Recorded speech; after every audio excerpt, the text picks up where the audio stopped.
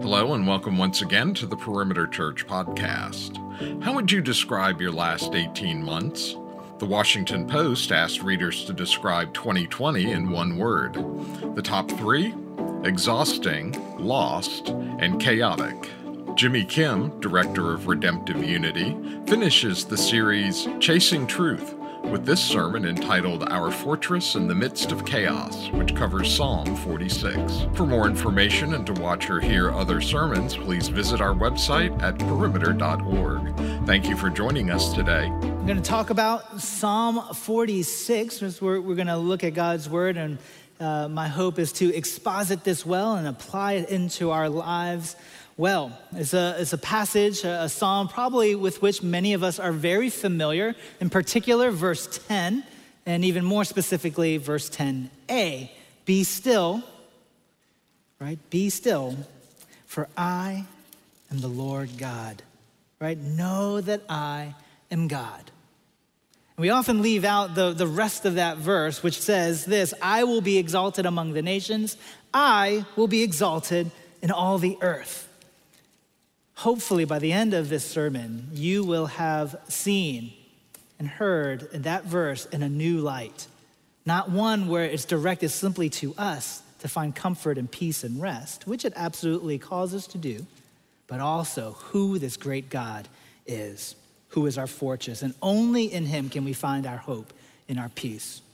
You know, when I was a child, interestingly, you might not think it, based on the fact that I'm here in front of hundreds of people, and I don't want to even think about how many more people online watch this and who may watch this later on, because that's kind of terrifying to me. As a child, I was terrified of crowds, of loud noises. I was terrified of people's eyes on me. So whenever I would go to the department store with my mom, right, we'd walk in, right, and it got so typical that I would let go. She would let go of me as well, and I would duck into the clothes, right? Because that was my refuge and fortress, right? That's how much I didn't like being around crowds, right? And my mom knew, let Jimmy do that. I'll go do my shopping. I'll come back and get him, right? You know, when you grow up in the 80s, things were a little bit different. And it goes without saying, surely there were a handful of shoppers who would go through the racks of clothes and they were terrified. Like, oh my gosh, there's a little kid in there. Calm down, lady. I'm here because I'm scared of you, actually. No, I'm joking. I did hide in those places because I did want to feel a sense of safety and refuge and comfort. And I think for us, as we read the Psalms, and rightly so, they provide a great source of hope, a great source of refuge, a great source of a reminder of who God is. And it's a peaceful place to go. It's a restful place to go. But those of you who are familiar with the Psalms, you know that not all of the Psalms are structured this way. You have Psalms that are Psalms of praise. And that's what Psalms mean. They mean songs, literally, right? And it was a part of a book, a psalter, that was meant to be used in the temple or in the tabernacle for worship for God's people, and it has remained that for millennia. Or even today, many of our songs that we sing as praise and worship songs and even hymns draw directly from God's word in the Psalms. But you have songs of praise, you have psalms of lament even. You have psalms that are geared toward the royal king on the throne. And you have psalms that are geared toward the city of Jerusalem, and that's what our psalm is about today. You have multiple authors of psalms, and most of us would probably think David. David is the author of a good number of the psalms, or at least the psalms are attributed to him.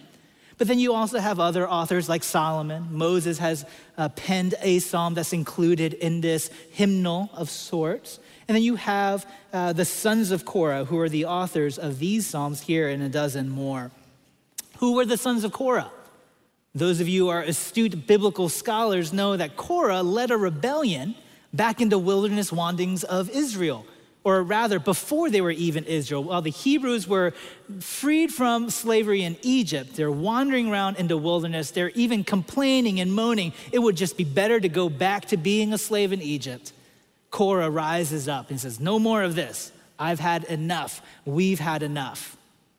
Now, of course, God dealt with that rebellion, and he dealt with Korah, but yet his line, the Levitical line through Korah, remained. In fact, it says in 1 Chronicles 9 that the sons of Korah were known as temple and doorkeepers, right? In 1 Chronicles 6, they were also noted as singers and musicians in the temple. So even in spite of Korah's rebellion and his sinfulness, God preserved his line. For what purpose? Not just for the family and not for this lineage, but because of who God is. The purpose of the Psalms, like I mentioned, were before the worship of God in the temple for the people of God. The New Testament, Old Testament scholar Graham Goldsworthy, he writes this in the book, Preaching the Whole Bible as Christian Scripture. He says, the Psalms reflect upon the saving deeds of God and upon human failings. This is the purpose. This is the reason why the Psalms exist. Reflect on the saving deeds of God and upon human failings. They, like narrative history and the prophets, they describe the disintegration of the kingdom of man and longing for the day when God will act to save his people. So you might not think it on first glance, but the Psalms are meant to orient our hearts. Orient our hearts in the sense that we on this earth are going to experience incredible failing and suffering. But in heaven, we have something to look forward to, a reality that will eventually come, and God himself will come and save us. That's the purpose of these Psalms. And when we interpret these Psalms, what do we need to do? Well, when we read it, it is incredibly helpful. And in fact, I would say that it is necessary to read the Psalm as always speaking about Christ and by Christ. I hope that paints a better picture for us as we look at Psalm 46. So let's read this together. I will read it for us. The word of the Lord says this in Psalm 46. God is our refuge, a very present help in trouble. Therefore, we will not fear, though the earth gives way, though the mountains be moved into the heart of the sea, though its waters roar and foam, though the mountains tremble at its swelling. There is a river whose stream make glad the city of God, the holy habitation of the Most High. God is in the midst of her. She shall not be moved. God will help her when morning dawns. The nations rage, the kingdoms totter. He utters his voice and the earth melts. For the Lord of hosts is with us. The God of Jacob is our fortress. Come, behold the works of the Lord, how he has brought desolations on the earth. He makes war cease to the end of the earth. He breaks the bow and he shatters the spear. He burns the chariots with fire. Be still and know that I am God. I will be exalted among the nations. I will be exalted in the earth. The Lord of hosts is with us. The God of Jacob is our fortress. Three things that I want us to look at as we go through this psalm. The first one, or first point, is this: that God is our comforter, though there be chaos in creation. God is our comforter, though there be chaos in creation around us. All things considered, we must understand that at the time of the original audience hearing this psalm, Jerusalem was under attack. It was under siege. And yet this psalm is a defiantly optimistic song considering the situation. Who is singing a song of joy? Who is singing a song of hopefulness when their city is being attacked on every side? When your water and your food are in short supply? Who is doing this? Well, that is what the psalmist is calling on the inhabitants of Jerusalem to do. Derek Kidner, an Old Testament scholar, writes this: its robust and defiant tone suggests that it was composed at a time of crisis, which makes the confession of faith doubly impressive.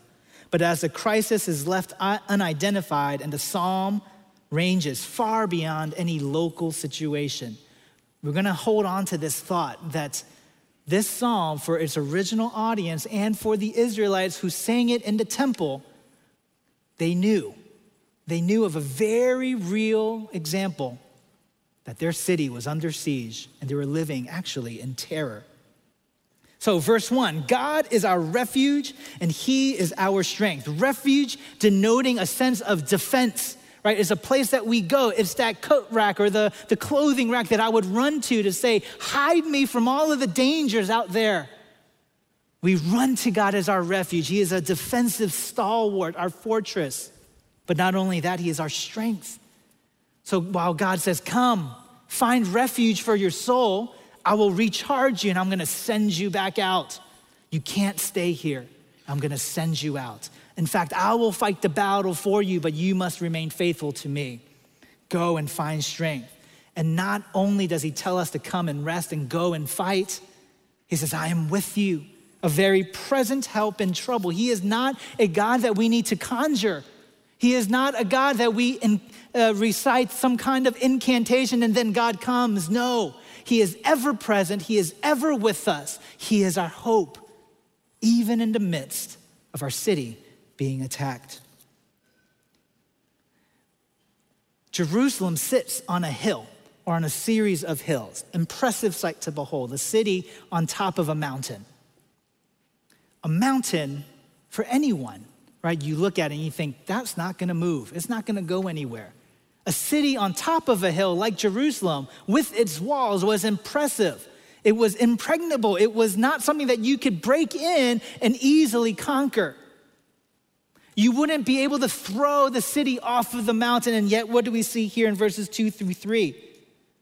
The psalmist says, we will not fear though the earth give way. That's a preposterous thought that the city or that this mountain itself will be thrown into the sea. But I will not fear even if that were to happen. God could make this happen, surely. But even if it were to happen, because God is in our midst, we will not fear. Though the mountains be moved into the heart of the sea, though its waters roar and foam, though the mountains tremble at its swelling, we will not fear because God is with us and he is our present help in trouble. God is in her midst. Therefore, right, there's a promise that's built into that. God is going to do what he's gonna do. God is who he says he is, and that is he is our refuge and he is our strength. When we look at the waters foaming and the mountains being formed and moving, that's creation language, is it not?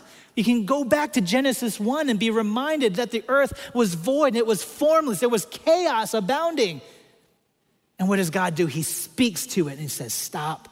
And I'm going to form light. I'm going to form the land. I'm going to form the day. I'm going to form the stars in the sky and the sun in the sky. I'm going to form all living creatures because I am the voice of creation.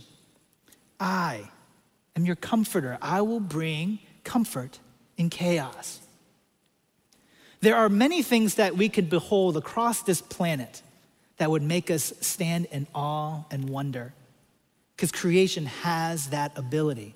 Right? And in that, we actually learn about God, Paul says. There are places that we can go and be astounded by the beauty of it. There are also places that we can go and be struck by the terror, whether it's a high height or a very deep valley, incredible temperature fluctuations maybe. One place that I think of is Thor's Well on the Oregon coast. Some of you may have been there. I went there several years back on a road trip down the Pacific Coast Highway. Here's a picture of Thor's Well. Thor's Well is an impressive sight to behold. This is merely, hundreds of yards from Pacific Coast Highway. You can hike to the very edge of Thor's Well. You wouldn't do it at high tide, very unwise. Though I'm sure there are some extreme sportsmen out there or women that would want to do that. I would not. When my family and I went, we were there at low tide and you could actually go up to the very edge. And sure enough, no, we did not venture that far over. But it was still, even at low tide, the water would rush in and then it would explode back out.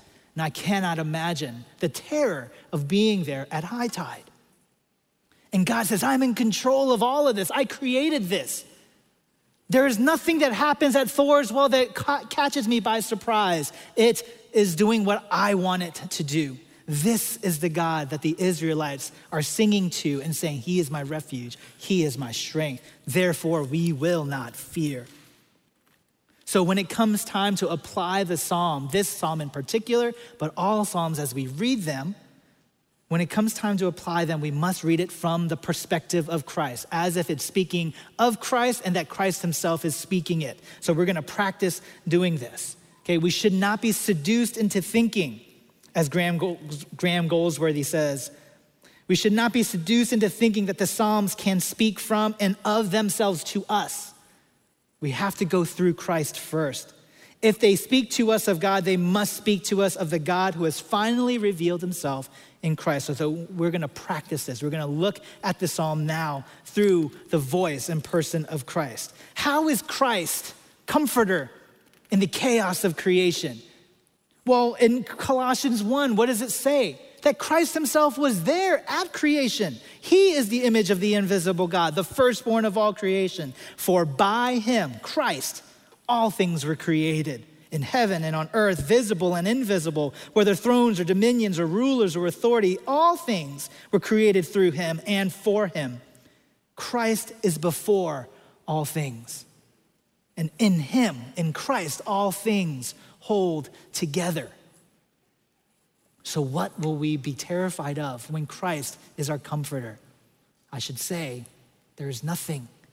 Though our city be sieged, though our city be crumbling, if Christ is in her midst, is in our midst, of what should we be afraid? Because what is it that Jesus says about himself? He is our comforter. Look at Matthew 11. Take my yoke, Jesus says, upon you and learn from me. Why? For I am gentle and I am lowly in heart, and you will find rest, refuge for your souls. My yoke is easy and my burden is light. You know why it is easy and light for us? Because Christ bears the brunt of that work. Because he is the firstborn of all creation. All things are held in his hand. Christ is comforter. Matthew 28, before Christ ascends into heaven, what does he say to his disciples? I am with you always, even to the end of the age. By the way, what is it that Christ says or is said of Christ when he comes to this earth? I am with you. His name shall be Emmanuel.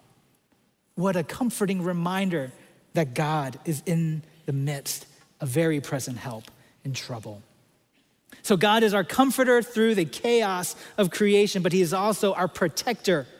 Though there be chaos in the city, God is our protector, though there be chaos in the city. Again, don't forget the occasion of the psalm. What's the purpose of the psalm? It's to lead people into worship, but also for the initial audience, it was, hey, there is an enemy out there and they are coming into here. If you were to read verse 4 and following, you would not think that anyone was terrified.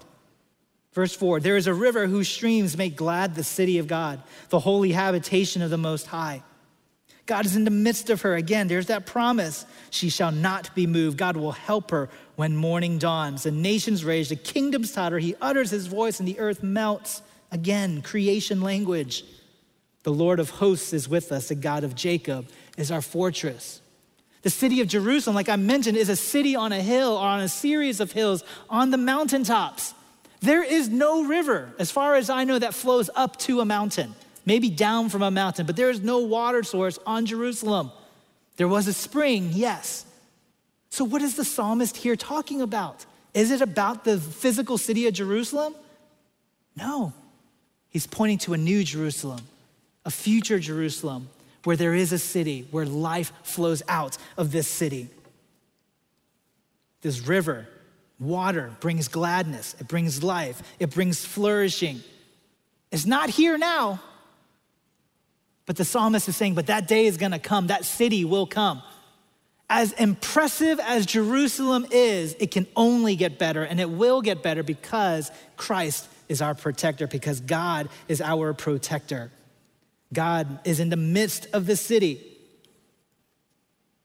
The same God who can tell the mountains to throw themselves into the sea. He is the one who sustains and who protects. When morning dawns, light comes. If you're a city under siege, right, what is the enemy gonna do? You're gonna cut off the water sources, you'll cut off the food supplies, you'll cut off roads, and guess what? When do you attack? At night, when you can't see a thing. And guess who would be terrified? The inhabitants of the city. And so that's why they hope for light. They hope for light to come. By the way, what does Jesus say about himself in John 8? I am the light of the world. I'm fascinated by cities that have rivers that flow through them. I grew up in Washington, D.C. The Potomac flows through the city. Well, maybe not literally through the city, but dividing the Maryland side and the Virginia side of D.C. Right? Recently, my family, we went to London and to Paris. Both of those cities have rivers that flow through them. My family is from Korea. When I went and visited Seoul, I never realized, having been born and raised in the States, that a river flows through that city as well. Right? There's another city that has a river flowing through it that has a protector by night, and that's Gotham. I don't mean New York City. I mean like the literal Gotham City from the Batman legend or the story of Batman. You didn't think you were going to hear about Batman today when we were talking about Psalm 46, did you? I think it's fascinating that today we are drawn to these stories of heroes. Right? We're drawn to these stories of protectors over people, over cities. Right? And what is it that Batman does? He takes it upon himself in the dark of night to protect the citizens of Gotham. But this is the thing about Batman and almost every other superhero. They're incredibly flawed and broken. And I think a part of the reason why we're attracted even to those stories is because we recognize how incredibly broken and flawed we are. We want a hero, but we can't ever have a perfect hero. That is preposterous, we say. Scripture says it is not preposterous. We have a comforter. We have a protector. His name is Jesus. So let's look at these verses from the voice and the perspective of Christ to us. There's a river that makes stream the glad, the city of God. Well, again, that's pointing to a new Jerusalem that Jesus ushers in victoriously, triumphantly. Right? God is in the midst of her. Well, what is it, again, that is said about Jesus? That God is with us. His name shall be Emmanuel, God with us. He says, I am with you always, even to the end of the age. He says, take heart. Though there be trouble in this world, I am with you, Jesus says. And look at verse 7. The Lord of hosts is with us. The God of Jacob is our fortress. I mentioned several times that Jerusalem was a city on top of a hill. The Hebrew word here for our fortress is not just a refuge or a castle or some kind of armament. It literally is high and unattainable. He's saying that the Lord God is something that can never be attacked and vanquished by some enemy. It is impossible. It is impossible. It is not a city that is impervious to attack. Rather, it is not a city that can be easily attacked and the city then fall. Christ protects. God protects. But interestingly, the picture of Jesus that we see in the New Testament, is it one of a warrior? Is he a warrior? Yes, absolutely. Exodus 14 talks about Christ being the warrior of God, the warrior of the Lord. God is himself a warrior, and he fights our battles for us. But Christ describes himself so differently, does he not? Earlier I mentioned John 8, I'm the light of the world. John 10 says this, I am the door. If anyone enters by me, he will be saved and will go in and out and find pasture. But this thief, what does he do? Comes only to steal, kill, and destroy. I came that they may have life and have it abundantly. Christ is our protector. He lets in and out whom he chooses to find pasture, to find life, the opposite of stealing, killing, and destroying, to provide, to give life, to flourish his people, his sheep. The very next verse, I am the good shepherd, Jesus says. The good shepherd lays down his life for his sheep. That doesn't sound like a warrior protector, does it? He is. Jesus is our warrior. But he flips that idea on his head, does he not? He says, I will fight the battle for you. And in fact, I will lay down my life for you. His protection looks like sacrifice. God is our comforter. God is our protector. And similarly, but lastly, we see in these last 4 verses, God is our champion, though there be chaos in the nations. Verse 8 starts off uniquely. It says, come behold.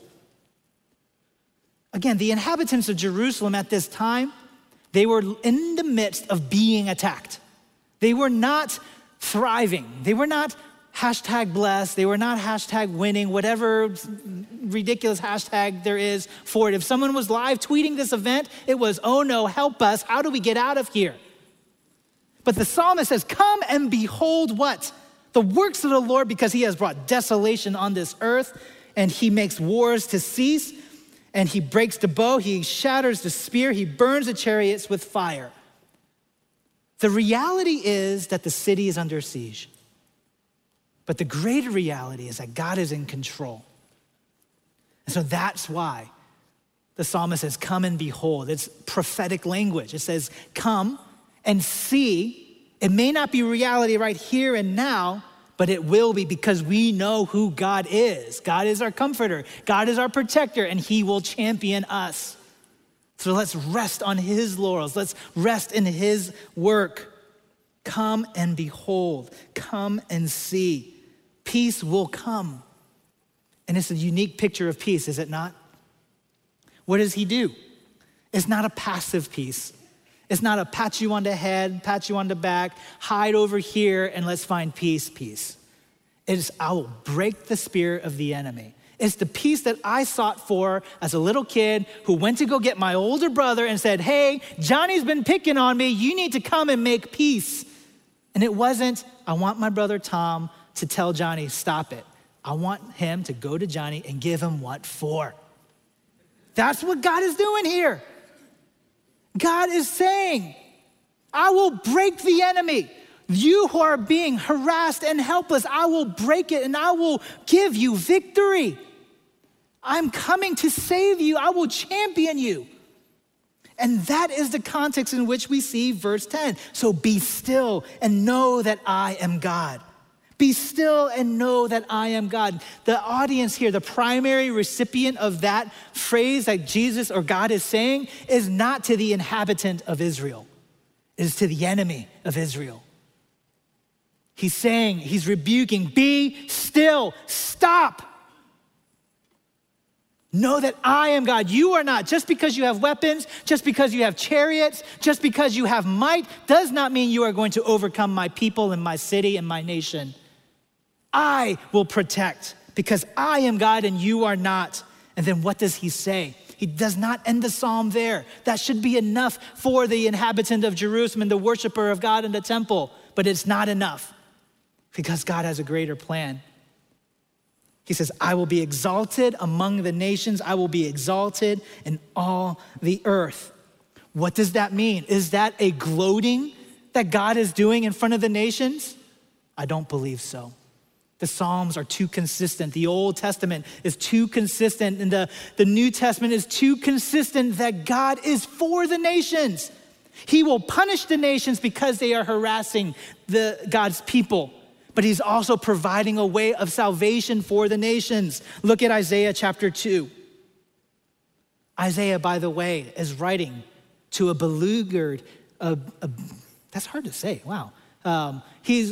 Isaiah is writing to a people who have been exiled from their home country, from their city, at the hands of the enemy, at the hands of the nations. And what does Isaiah say? What is this prophecy that comes to him? Verse 2, it shall come to pass in the latter days that the mountain of the house of the Lord shall be established as the highest of the mountains and shall be lifted up above the hills, and the nations will do what? Are they going to run from it? No. The nations will flow to it. That makes no sense from an earthly point of view. Why would the nations run to the city that is terrifying them? except for the fact that God says, I want you to come because in me, you too can find salvation. You see, the Israelites had failed. The Israelites had failed to be a light to the nations. God was establishing them in the promised land so that the nations can also come to know who God is. Verse 3, many people shall come and say, come, let's go up to this mountain of the Lord, to the house of the God of Jacob, that he may teach us his ways and that we may walk in his paths. For out of Zion, that is Jerusalem, shall go forth the law and the word of the Lord from Jerusalem. For he shall judge between the nations and he shall decide disputes for many peoples, and they shall beat their swords into plowshares, their spears into pruning hooks. Nation shall not lift up sword against nation, neither shall they learn war anymore. O house of Jacob, come, let us walk in the light of the Lord. This is the command. This is why we ought to see Christ as our comforter, protector, and champion. Not only for our sake, not only for my salvation, my freedom, and my spoils of the victory. We can easily get lost in that. The temptation is so high. But when have we last got lost in the Savior himself? He's my champion. He is my protector. He is my comforter.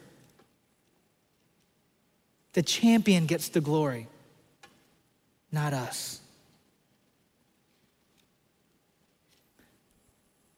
Verse 10, I mentioned this earlier, be still, is a command from God to the enemy. But that phrase, be still, those two words should remind us of another passage in Scripture, of Christ himself. In Mark chapter 4, a great windstorm arose and the waves are breaking into the boat so that the boat was already filling. Jesus was in the stern, asleep on the cushion. The disciples woke him and said, Teacher, do you not care that we are perishing? Very possible, the very same thing that the inhabitants of Jerusalem were crying out to God. God, do you not care that the enemy is outside? We've run out of food, we've run out of water, we've run out of hope. There is nothing left for us. Don't you care? Jesus awoke and he rebuked the wind and said to the sea, Peace, be still. And the wind and waves ceased. There was a great calm. And he said to them, Why are you so afraid? Do you still have no faith? And the disciples were filled with great fear and said to one another, Who is this, that even the wind and the waves and the sea obey him? Again, creation language is as if this moment here is telling the reader, don't miss it. Christ, in whom through all creation is held together. Christ was present in Genesis 1. Christ was present in Psalm 46. And Christ is present here on the boat saying, Peace, be still, be quiet. I'm in charge. I am the champion. I am the protector. I am the comforter. But not just for those in the boat, but for anyone else that might come. And I will make a way. You see, this picture of champion, the one that we often think of a victor, is one with laurels on their head, a medal around their neck, holding up a trophy. Glad exaltation. Fans cheering in the streets, right? Jubilant song, celebration. That time will come, and we see it in Revelation. The earth and the heavens will rejoice. But that time will come. It has come, yes, but it also will come into New Jerusalem.